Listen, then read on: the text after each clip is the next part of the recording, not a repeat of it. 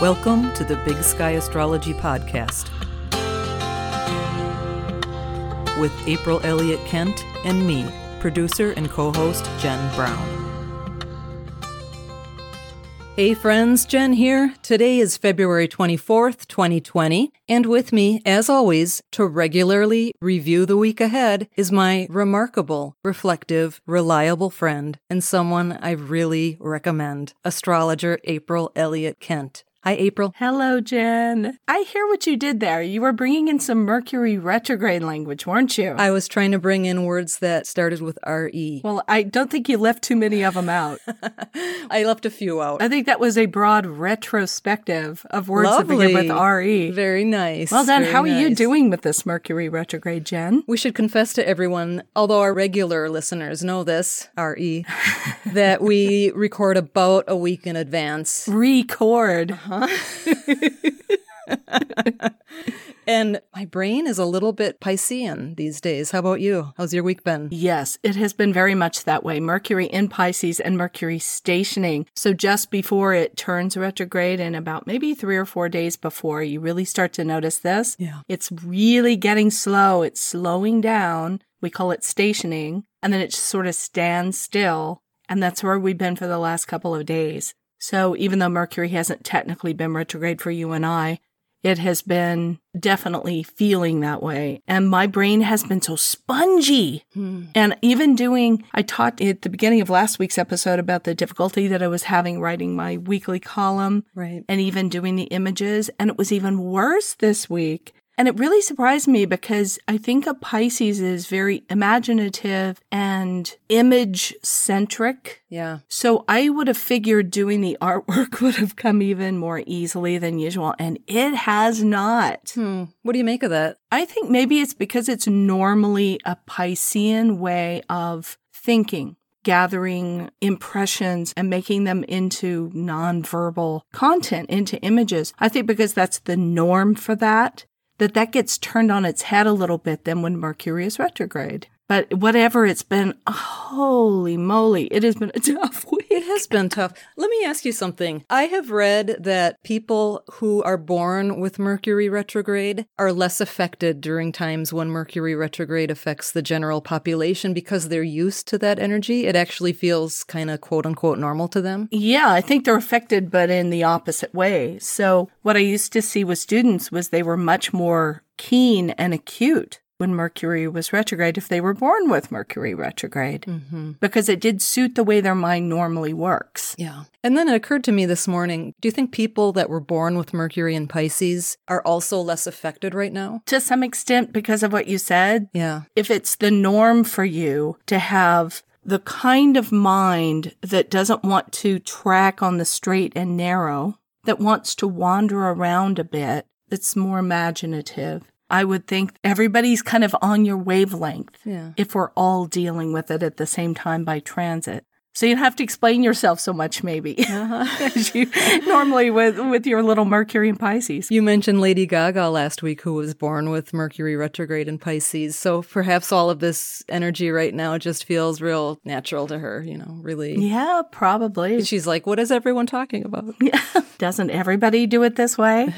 And it has been a weird combination with that Mars and Capricorn. And we talked about that last week of all of those Capricorn planets, but especially Mars. It's so strong in Capricorn and really wants to take the world by storm and has all these things it wants to do. I start every day thinking of about 5 things that I really want to get done in the day apart from my regular work. And by the end of the day, by about 1 or 2 o'clock, I can barely keep my eyes open. Oh. I've got to take a nap because I'm just not functioning at all. So it's like I start the day with Mars in Capricorn, and by about 2 in the afternoon, it's Pisces, man. It's all Pisces all the time at that point. So that's been this week. There's a guy named Leo Babauta who runs a blog called zenhabits.net. Have you heard of him? I've seen something that has Zen in the title, and that might be it. Really popular website. He says that it's helpful to start your day with your 3 most important things that you want to get done for the day. And I'll try to find this and link it in the show notes. It's hard, though, when you start the day with 5, huh, April? Well, 5 is my favorite number, so... Oh, is it? Yes, It's always going to start with 5. But if I can do 3, I'm feeling pretty lucky these days. How come 5 is your favorite number? Probably because it's my birthday. August 5th. Yeah. How do you feel about 8? I love 8. I think 8's fantastic. It's supposed to be a money number. I don't know much about numerology, but somebody told me that one time. I like the way 8 and 5 look together. I do too. If you set them side by side with their round little bottoms. Yeah. Are we going to get an explicit rating on this one? Talking about numbers. Yes. Well, this week, to further compound the Mercury Pisces retrograde situation, we have Mercury making a conjunction with the Sun, what's called an inferior conjunction. So that happens on February 25th. Does inferior conjunction mean that Mercury is conjuncting the Sun between the Earth and the Sun? Yes. And the other one is the superior conjunction. Which is when Mercury joins up with the Sun on the other side of the Sun, on the side that we can't see from Earth. Correct. What can you tell us about Mercury's inferior conjunction, April? Well, Mercury in a conjunction with the Sun is probably something we've spoken about before. Yes. But Mercury is supposed to be the ways that we express. So if we say that the Sun is supposed to be the symbol of self-expression, then Mercury is the mouthpiece for that. Mouthpiece doesn't make it sound very positive, but I work with this lovely lady who posts my social media content. She's doing the Mercury function for my son. Mm-hmm. My son is doing the creation of all of that content. But she's the Mercury figure that goes out and puts it in the right places and makes sure that everything's the way it should be. It gets the word out.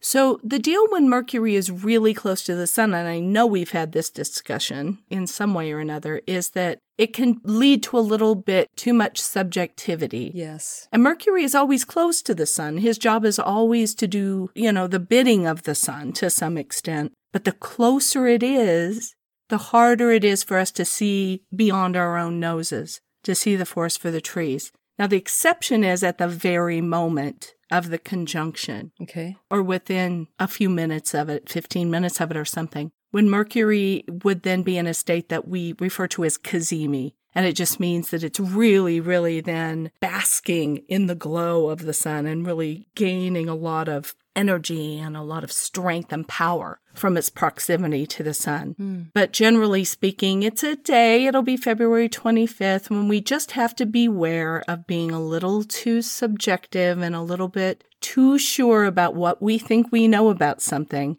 because it's possible that we're telling ourselves what we want to hear. One thing that we've alluded to, but I don't know if we've said it really clearly, and maybe it's just the fact that Mercury's in Pisces these days. Nothing feels clear. Is that when planets meet up with each other, they really start a new cycle together, don't they? Correct. So, for example, we've had a lot of big conjunctions, a lot of big meetups in the last month that we've been talking about. And one important thing to keep in mind is that when Saturn came together with Pluto, they started a new cycle together. Even now, when Mercury comes together with the Sun, they're starting a new cycle together. Yeah, and we see that every month when the Sun and the Moon come together at the new moon. Yeah. And that's the reason we talk a lot each week about the lunar cycle, about the major lunar aspect with the Sun that week.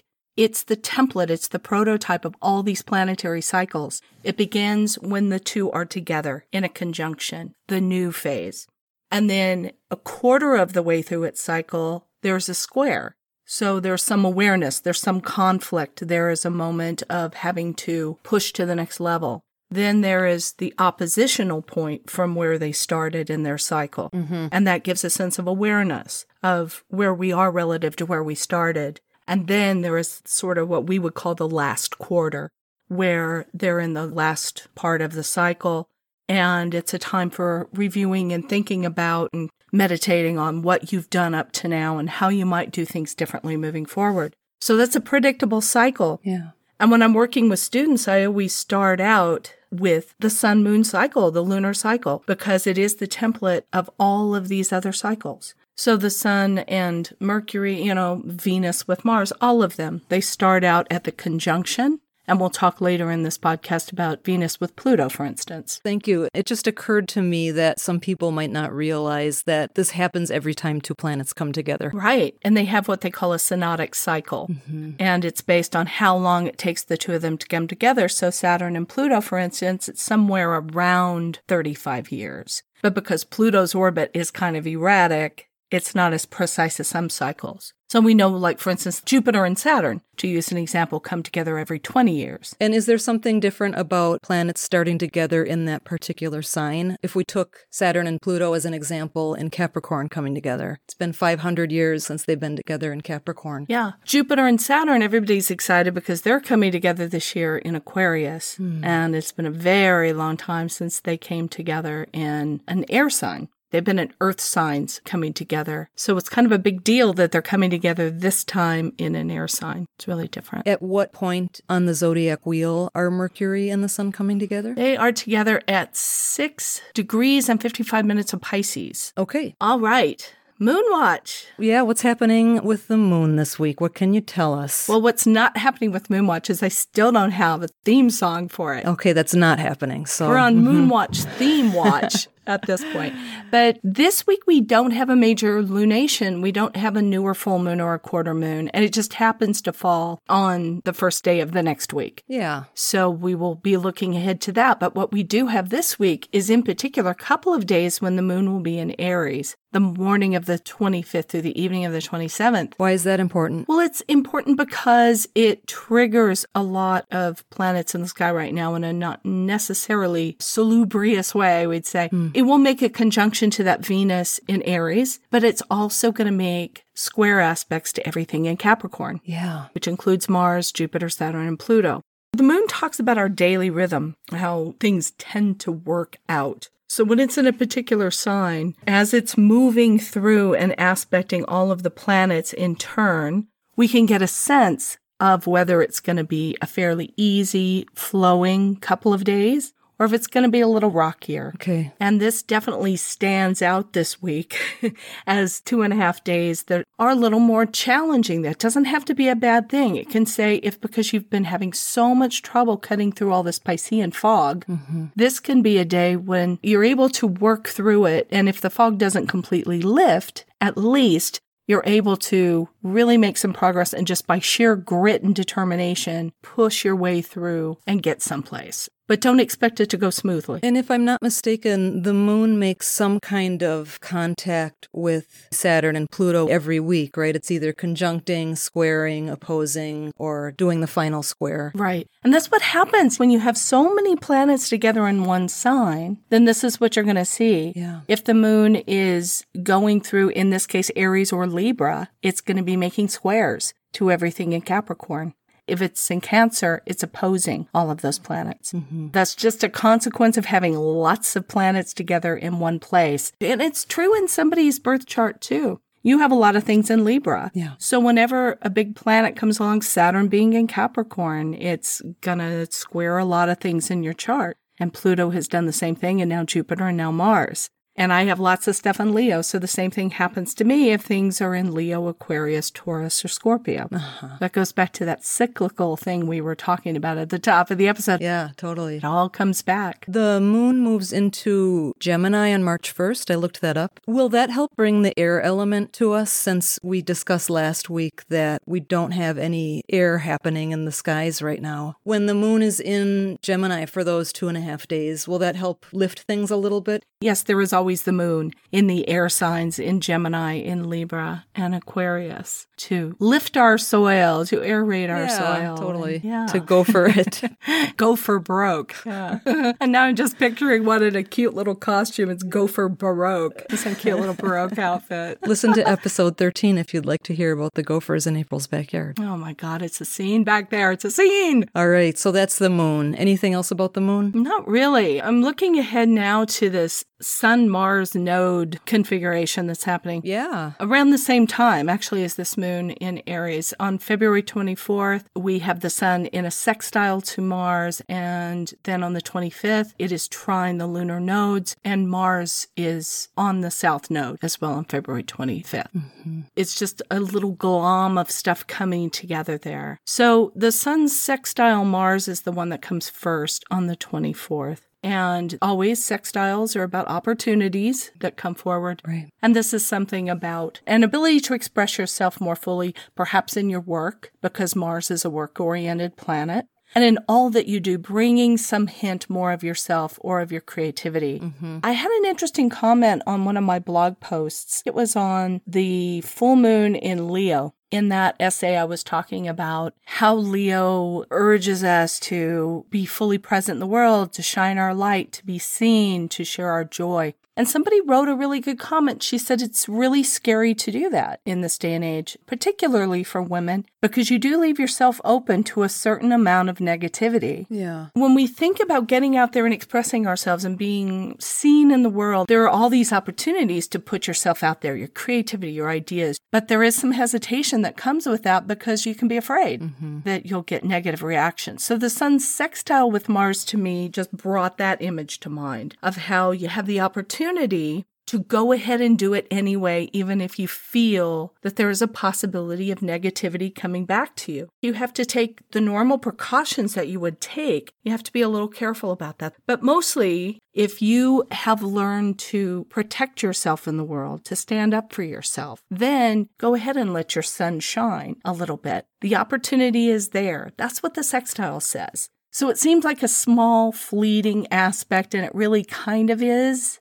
But it brought up for me a lot of really interesting stuff because at the same time, the sun is making a trine to the lunar node, which is a really lovely aspect. Yeah. And that to me says something about getting out of the comfort zone and moving in the direction of where we really need to be going.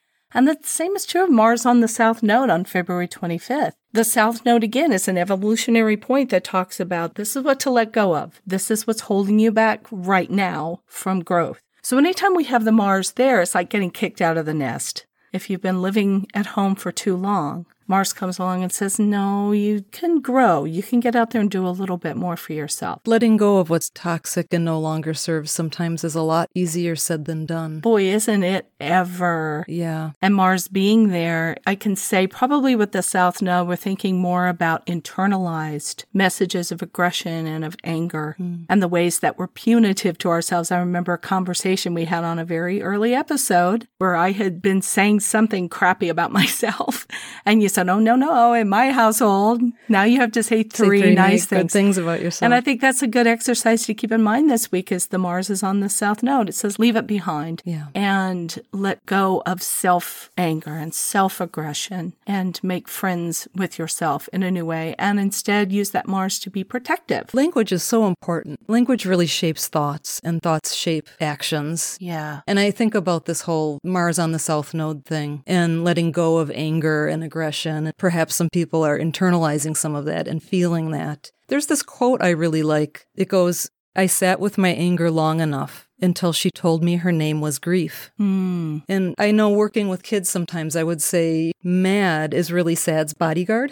I love that way of thinking of that, especially with the South Node, which is a lunar place. Yeah. If you think about it, anger is always the feeling that something isn't fair. Dig down into that and get to what is it that I feel is unfair.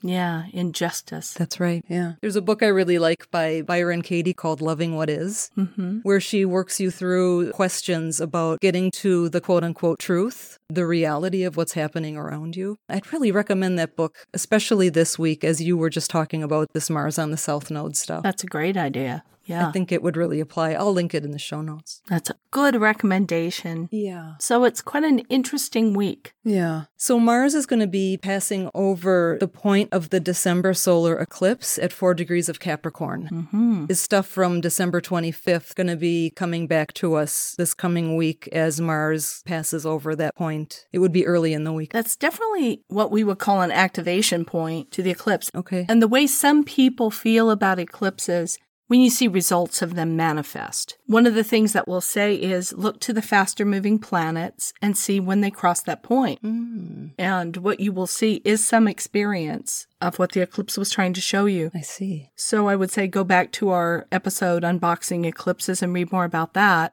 And based on where 4 degrees of Capricorn falls in your chart and of its aspecting planets, even if nothing in particular that was striking happened at the time of the eclipse, this would be one of those times probably that, yes, you're seeing some kind of fallout from that, or a message coming to you from that time, something unresolved. And that's always true again with Mercury retrograde, that we're supposed to go back and look and think about what hasn't necessarily gotten completed or been resolved since the last retrograde. Okay. So that's a very good point. Thank you, Jen. Yeah, that's what I'm here for.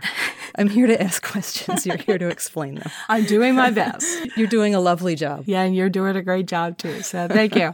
Well, and speaking of Venus, because we're just being very Venusian with each other here. Yes. Venus is square Pluto this week on February 28th at 2:08 p.m. Pacific time. Okay. Speaking of going back to previous moments, and particularly in December, on December 13th, Venus made a conjunction with Pluto. So again, they were together in the same degree of the same sign, so they were starting a new synodic cycle with each other. And it's a cycle that will be a little under a year, probably, to complete. Sure. There was the conjunction then where they came together. We talked about Venus entering the bad neighborhood with the sharks and the jets. But she was a tough cookie because it was Venus in Capricorn, of course, at that time. Well, Venus is now in Aries, and she's no slouch either. She can take care of herself as she starts to move towards all of these planets in Capricorn. Captain Marvel. Yes, and making a square to Pluto this week. So this is the first point of conflict in the cycle that began then. Okay. And again, conflict is not necessarily the best word because it instantly makes us think somebody's fighting with somebody. That may be a characteristic this week in relationships, personal relationships.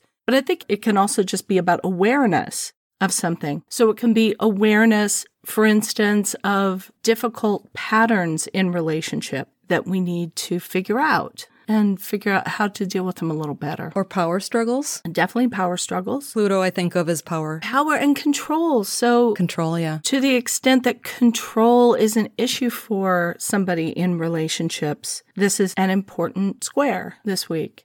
And going back to around the middle of December and thinking what was happening relationship-wise. Venus, of course, is also about money. Yeah. And the two are really closely associated. Venus square Pluto can be a moment where you come to some new awareness about what you're trying to achieve on a financial level.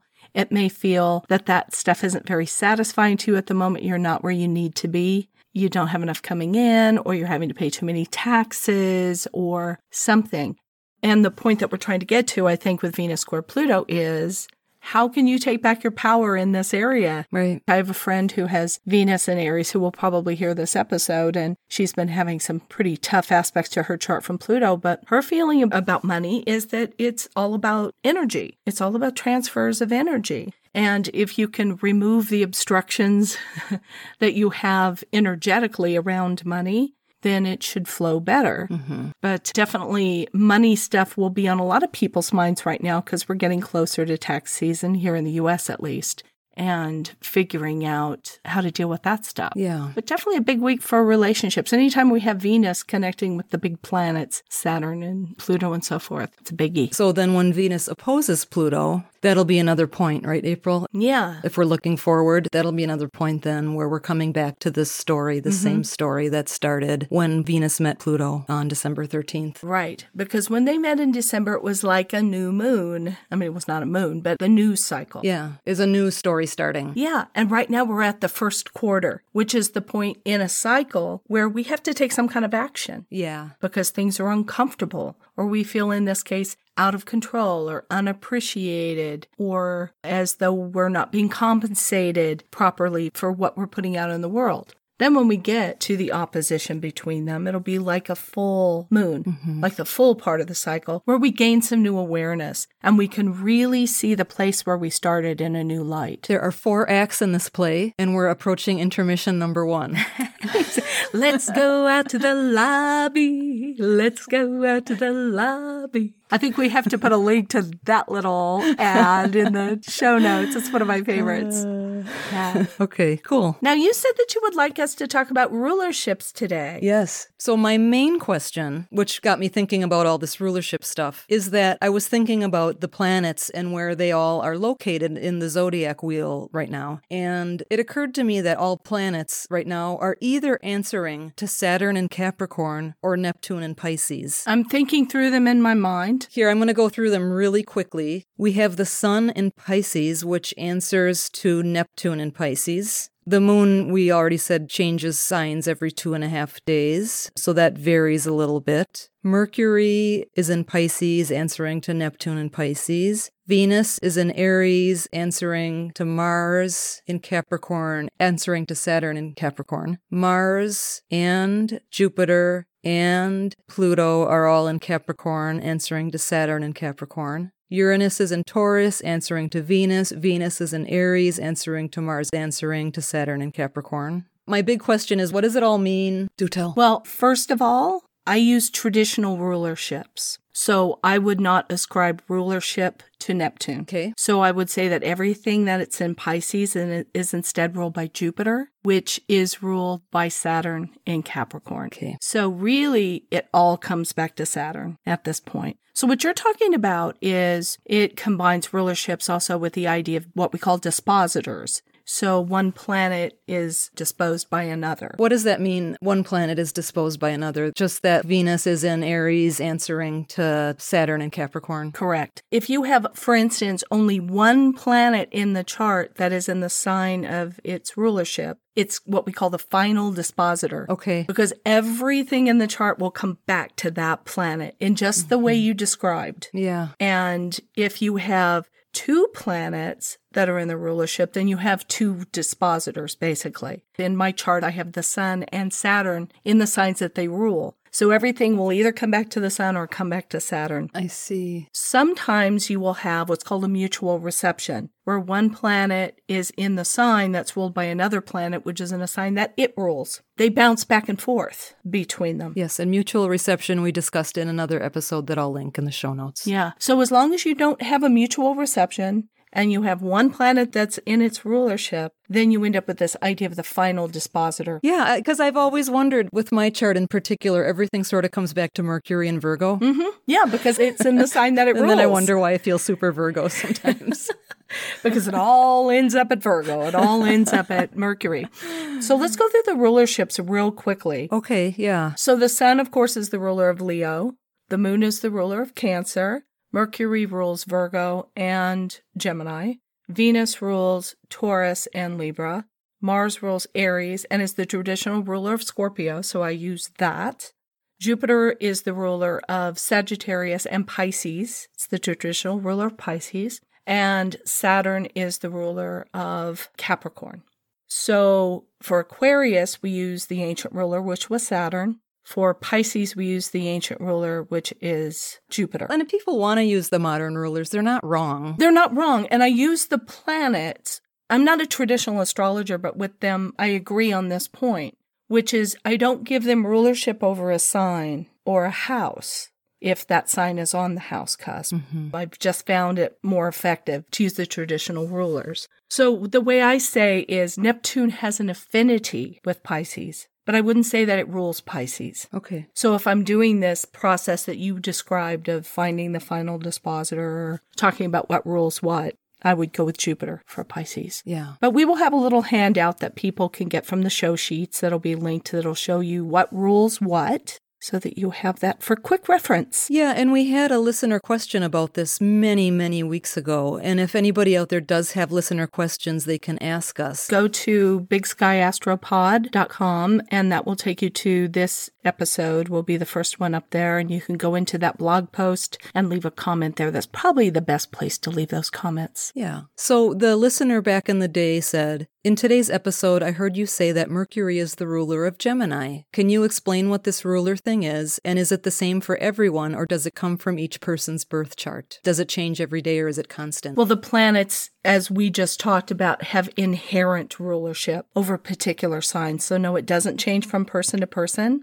and it doesn't change from day to day. What changes from person to person is this idea probably of dispositor, or what ultimately is the ruler. Also, with the day-to-day thing, it's just that the planets out in the sky are going to be in different signs, and you're going to look at those rulers. Yeah. Another website that's very good, actually, is by my friend Christopher Renstrom. It's called rulingplanets.com. He also has a big social media presence. Okay. He does brilliant horoscopes. He is so talented, and they're all built around this idea of the ruling planet. So for instance, if the sun is changing signs, and last week it went into Pisces, then we would say for Leos, that's a really significant week because their ruling planet, the sun, is changing signs. Does that make sense? Yeah, that does make sense. So we would say for this week, it's specifically a very important week for people who are ruled by Venus. So Libra people, Taurus people with a lot of planets in those signs, because their ruling planet, Venus, is making that aspect of Pluto. Nice. Okay, so have we done it? We've done it. Yay! We've done it. Episode 14. In the can. Yeah. Well, thank you. Thank you to all of you for listening to the Big Sky Astrology podcast.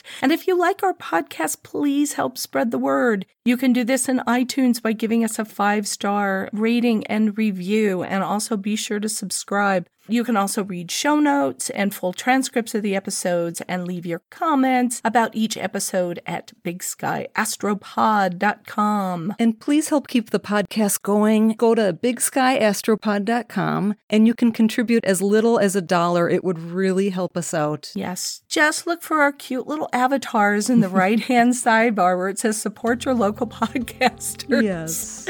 And we would love that. Thank you. And just your notes and words of encouragement also mean the world to us. So thank you so much. So nice. Well, join us again bright and early next Monday. And until then, keep your feet on the ground and your eyes on the stars. Thank you for listening. To learn more about April Elliott Kent, please check out her website, bigskyAstrology.com, where you can sign up for her newsletter, read her thought-provoking weekly essays, purchase her books, sign up for a personal astrology reading, and more. That's all for today. If you like what you're listening to, please take a moment to rate and review this podcast and hit subscribe to stay current with new episodes. You can follow Big Sky Astrology on Facebook, Instagram, and Twitter at Big Sky Astrology. Thanks again for joining us, and we'll catch you next time.